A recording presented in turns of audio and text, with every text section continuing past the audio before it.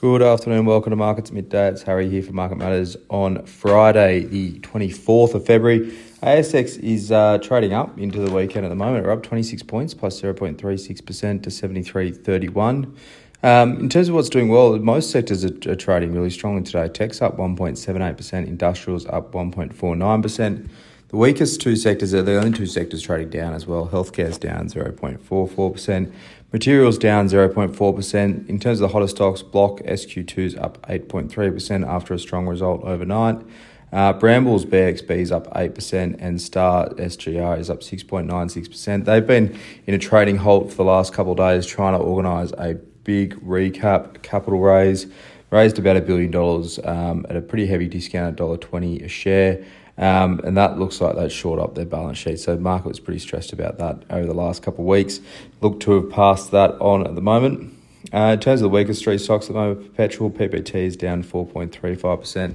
They were pretty soft yesterday as well. PEXA Group, PXA, another soft one from yesterday. That's weak again today, down 3.68%. And QUB Holdings, QUB is down 2.92%. Getting to the end of reporting season now, so a couple of strugglers coming through. Regal Partners, RPL, is down 2.52%. Their FY22 result out today actually looks pretty reasonable. They had inflows of $0.7 billion in the half, but net $0.5 billion, so a little bit of underperformance there. They continue to grow post that end of the year as well. They've got $214 million in cash and investments, so that's about a quarter of their market cap in cash, makes them very cheap. A great balance sheet to look at more acquisitions. It looks a small beat, actually, if you look at net income, strong NPAT beat.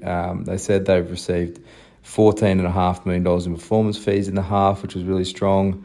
It's just the market's looking at how they will spend this money on the balance sheet. They have already had a crack at Perpetual and trying to get their fund business out of there.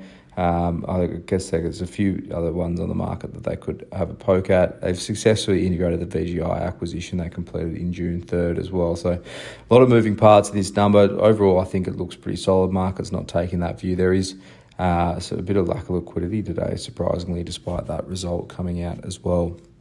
Having got Brambles next, BXB, it's up 8%. Underlying EBIT was up 25% in constant currency terms to US $449 million. It's a 7% beat to market. All segments outperformed expectations and continue to see top-line strength. That was up 14% in constant currency.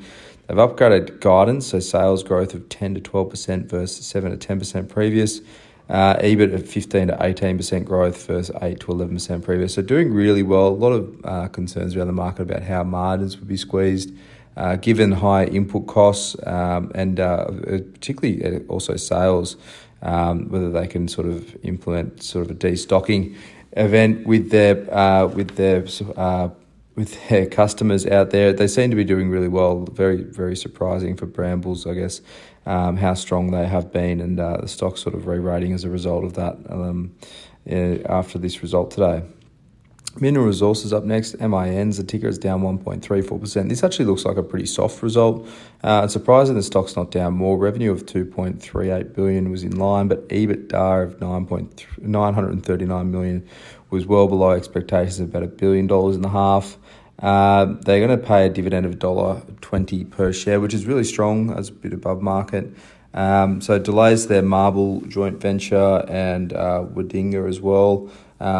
Plus costs miss, and they have guided to higher capex in the second half here. So higher costs coming through. They didn't change their iron ore guidance there. They've also walked away from plans to demerge their lithium and their iron ore business. So interesting move there. Market, I thought, would have liked that demerger. They sort of gone back and said, no, thank you. I guess now, given the volatility in both of those minerals, maybe both iron ore and lithium in particular for Mineral Resources, it's perhaps a good flex to have both of them on there and have a bit of diversification across their asset pool as well. Over the good Asian markets now, Japan's Nikkei is up 0.71%. US futures are pretty much flat at the moment. A bit of data in the US tonight. The personal income data month on month expected to be up about 0.7 to 1%. Core PCE, which is the Fed looks at pretty closely, is expected up 0.4% month on month. But for now, that's all for markets at midday for your Friday. I hope you enjoy the rest of your day and your weekend. And as always, look out for the Market Matters reports.